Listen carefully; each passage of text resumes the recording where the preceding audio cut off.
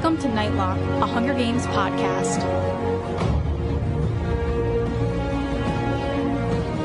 Hi, I'm Kira, and welcome to the big landmark episode 50 of Nightlock Podcast, where we cover anything and everything related to the Hunger Games franchise through news stories, book analysis, fan fictions, related music, product reviews, as well as other fun segments. And today our big segment is an interview. So just as I promised, I have a very special treat for you listeners to celebrate big number 50 episodes of Nightlock Podcast. Today I'm joined by cast and crew members of the Katniss Chronicles. So today on the show we have Tony Caballero, who's the head writer.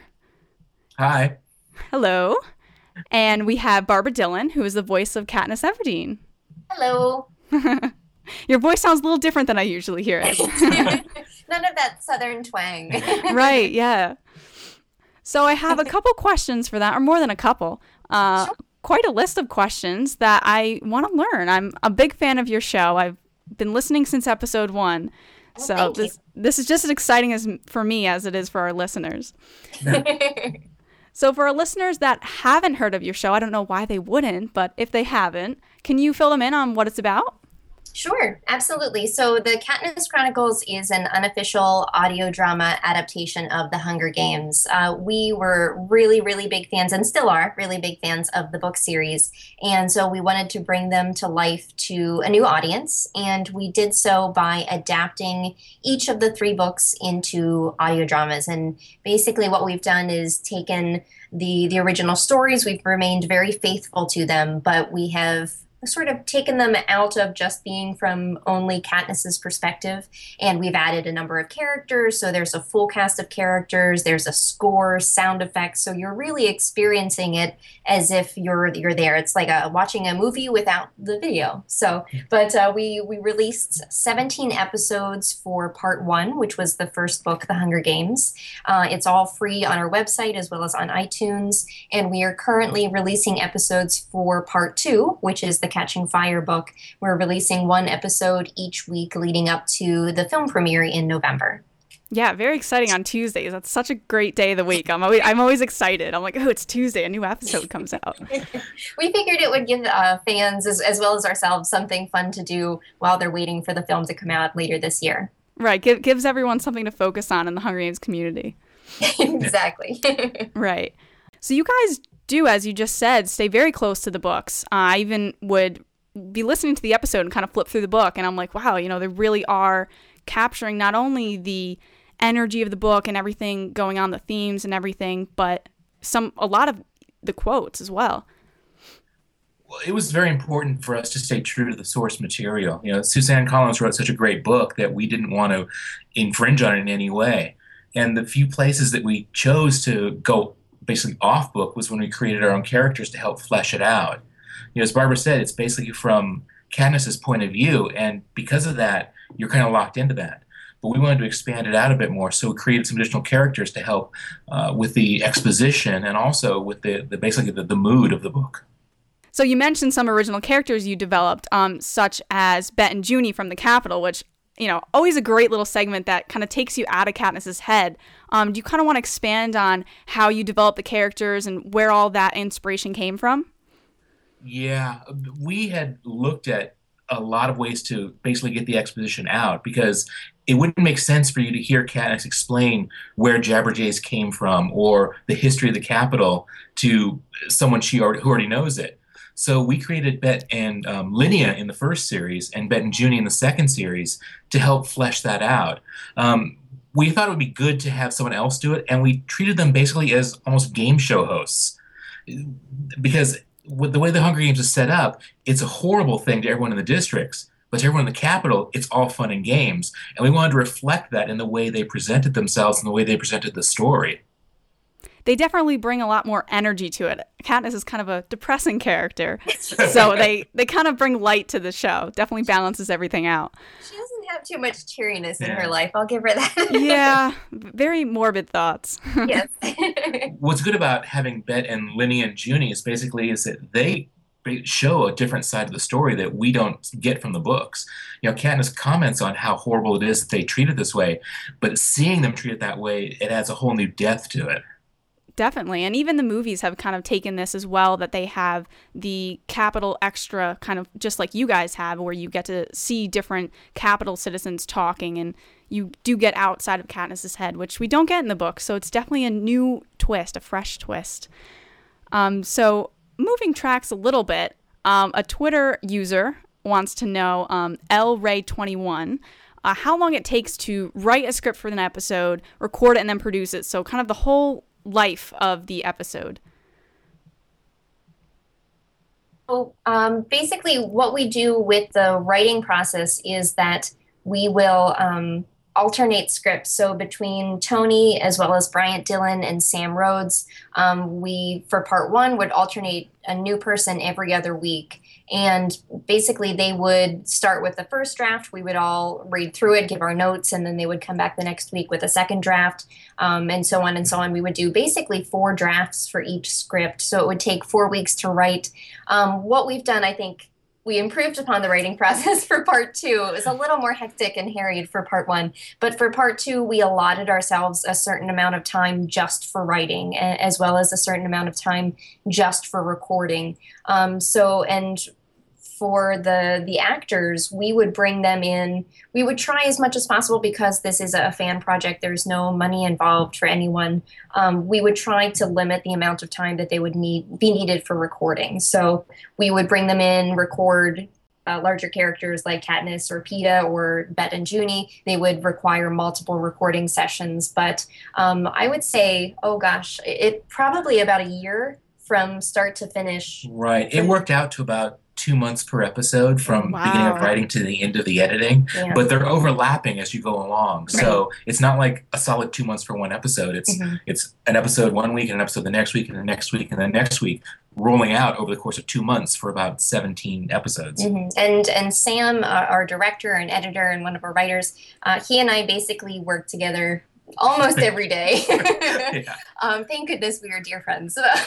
But we have been recording part 2 since, I would say, January, and we're just getting to about episode 18 right now on recording. So it takes quite a while to do the entire recording process. There's quite a bit of voiceover and dialogue for Katniss. So it takes a while. You definitely have to be dedicated. Yeah. I can relate, because our podcast episodes don't require nearly as much work as you guys put into it. And you could tell, because yours are very professionally done. Well, thank you. We love your show as well, though. So please don't speak so low of yourself. So going along with the producing side of things, what type of equipment and programs do you use to record the Katniss Chronicles? Sure. For the audio, we do all of our recording on Blue Snowball mics. They're a USB mic that we use. It literally just plugs right into the computer, and they're really great quality. For the audio software, we sometimes alternate between GarageBand for the actual recording, and then Sam will do a lot of his editing in Soundtrack Pro. Between the two, it offers a lot of flexibility in choosing takes, because there are basically, if you were to look at this program, there are rows and rows of different tracks of all of between the dialogue of the characters that have to overlap one another, and the sound effects and the music for the score. It's quite a bit that needs to be edited together. So between those two programs, he really does a lot of editing in those two. And I think it works pretty well. It offers a lot of sound effects that he can choose from. Sam makes use of composer Sam Cushion's score that he did for the Hunger Games books, which is absolutely phenomenal. We owe a great debt of our thanks to him. But yeah, that's kind of how Sam uses the software and the hardware for recording and editing. Right. He gets a lot of the sound effects out of GarageBand, but what we can't get out of there, we pretty much do on the fly. It's pretty much guerrilla soundtrack. Fighting, we'll do any sort of sound effects we can. Barbara and Bryant have even used their cat for one of the characters. Yes, our cat is the voice of Buttercup. Oh, that's so cool. I figured it had to be someone's cat. You didn't just pull one off the road. Yeah. That's interesting to hear, what equipment you use, because we actually use the Blue Yeti microphone. So it's the same company and we also switched over to GarageBand. So similar programs and ways of doing things. Definitely. So you mentioned Sam Cushion, who I'm familiar with his original soundtracks and everything for the Hunger Games. How does he do it? Does he make the music ahead of time and then you use it, or does he listen to the episode and compose the music based on the episode? Actually, Sam released everything before we even got started, I think. Or at least he released part one before we got started with part one of our audio drama. And we kind of, through different channels, we heard of Sam's music when, this Hunger Games buzz was just starting. And we contacted him and said, wow, your music is really amazing. And then I think that same week we were coming home from Comic-Con and we got a random email from Sam saying, hey, have you ever heard of my music? And we were like, yes, we're huge fans of your music. And just through talking to him, we received his permission to use his score in the audio drama. So actually everything was already created music-wise for his soundtracks. And then we just borrowed them and used them to kind of interlay them in the audio drama. So everything was created before we started the project, but he was just very kind to let us use his music. Interesting. Yeah, I would have thought that he would listen to the episode and write it because it matches so well that it seems like he, made it just for the show. But yeah, that's great. Really good. That's really good editing on Sam Rhodes' part. Yes. Definitely. And Sam Cushion just did an amazing job at really capturing the emotion. He just did a tremendous job. I mean, our audio drama wouldn't be as good as it is without his music behind it. Yeah. It definitely adds a whole new layer to it. Absolutely. So a little more about the recording, and then we can move on to other bits. I'm just the podcaster. Me just wants to know all this. Go for it. So do you record all your parts separately, or will you have a scene where there's multiple characters record together? That is an excellent question. For part one, the only people that recorded together were Bryant and I, and Bryant plays the voice of PETA. So for our scenes together, which were actually pretty infrequent. It was really for part one, it was really just towards the end of the book when we were in the arena and we found one another. And for those listeners that don't know, Bryant is my husband. Yeah. So okay. we were able to play on the romance a little more just by being in the same room with one another and really, acting together. And it's very challenging to act by yourself and to anticipate what another person might say or their intonation or just to kind of get their rhythm of their speaking. So that was a really big help. And having that knowledge, when we went into recording part two, we did a lot of the recording together. So a lot of the major characters like Bet and Junie recorded together for part two. Bryant and I, again, recorded for part two.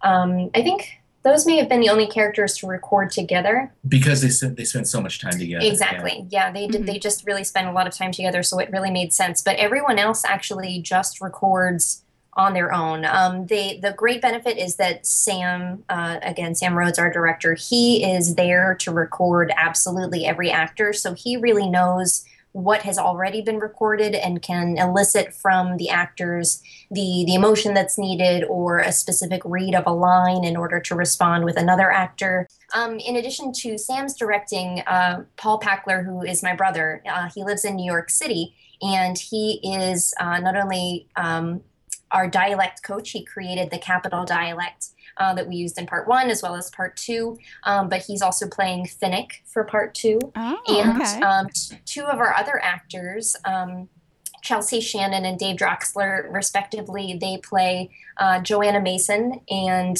Gail Hawthorne. So Paul was able to direct those two actors because they weren't here in LA, which is where we're based, in order to kind of direct them with Sam. So we were bi-coastal this year, which was wonderful. But I think that recording each actor on their own really was only possible because we had directors like Sam and Paul who really aided us as actors through the process. Interesting. Yeah. For us diehard fans, we heard you briefly mention something about Mockingjay, little project there. I don't know if you're ready to release information on that. You don't have to have a comment, but I have to ask. Do you plan on releasing episodes for Mockingjay? Did we mention Mockingjay?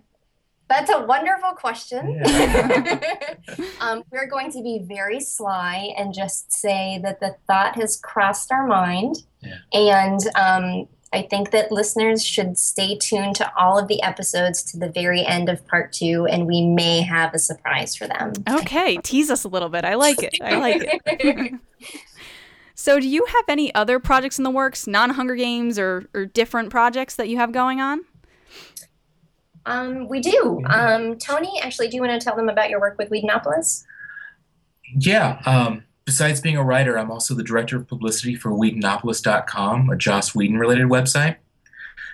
We do charity events at San Diego and here in Los Angeles to help raise money for local charities. And I have to boast because I know Tony is too humble to tell you himself, but Tony is also a writer in a professional sense. Tell them about your film.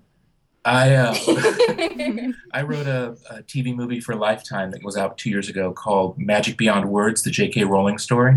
Oh, okay. So that was my professional wonderful. writing card. Yes, it was excellent. And aside from the Katniss Chronicles, Bryant, Sam, and I are co-founders of Fanboy Comics, which is a geek news media website and also a indie comic book publisher. And I'm the managing editor, so I work with all of our contributors and staffers. We do daily reviews of advanced content from comic books to movies, TV, video games, pretty much everything in the geek genre. We also have several podcasts in the works. We have 2 graphic novels published and another on the way later this year. So we try to stay really busy. Yeah, definitely. It sounds like you do have a busy life over there. She schedules sleep for 2014. Yeah. Right. Yeah. A lot of good movies coming out that year. You might not get too much sleep. This is true.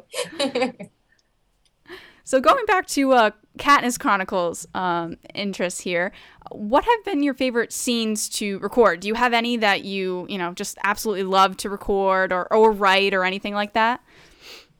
Tony, do you want to talk about writing? For writing, I think the funnest thing is that we've talked about how we try to stay very true to the source material, but there are points where you just want to bring out the emotion more that's there. Sometimes it's subtle or subtext on the page, and we want to bring it out a lot more. So those scenes are the funnest for me to write because I know that Barbara is going to pretty much just chew it up and just have so much fun with the lines that I want to see what she can do. So I'll bring out the emotion a lot more in a lot of the scenes when I can. For me as an actor, I think my favorite and most challenging scene to record may have been from part 1. And it was actually the fireball scene. It was an immense rush trying to imagine myself in this arena and being attacked by fireballs from every direction. And it was just vocally, it was really, really challenging and just on my voice itself. Yeah, it was because when we're doing this, all of the sounds of being hit or running or fighting, those are all sounds that we record as well. So in order to really get those sounds sounding realistic, we kind of have to act everything out. So for a while, for an evening, I was attacked by fireballs. So and you were hoarse for a week. And I was hoarse for about a week after. Yeah. So, but it was a lot of fun. I think one of my favorite scenes in all part 1 was in the next last episode when right when you were about to eat the berries.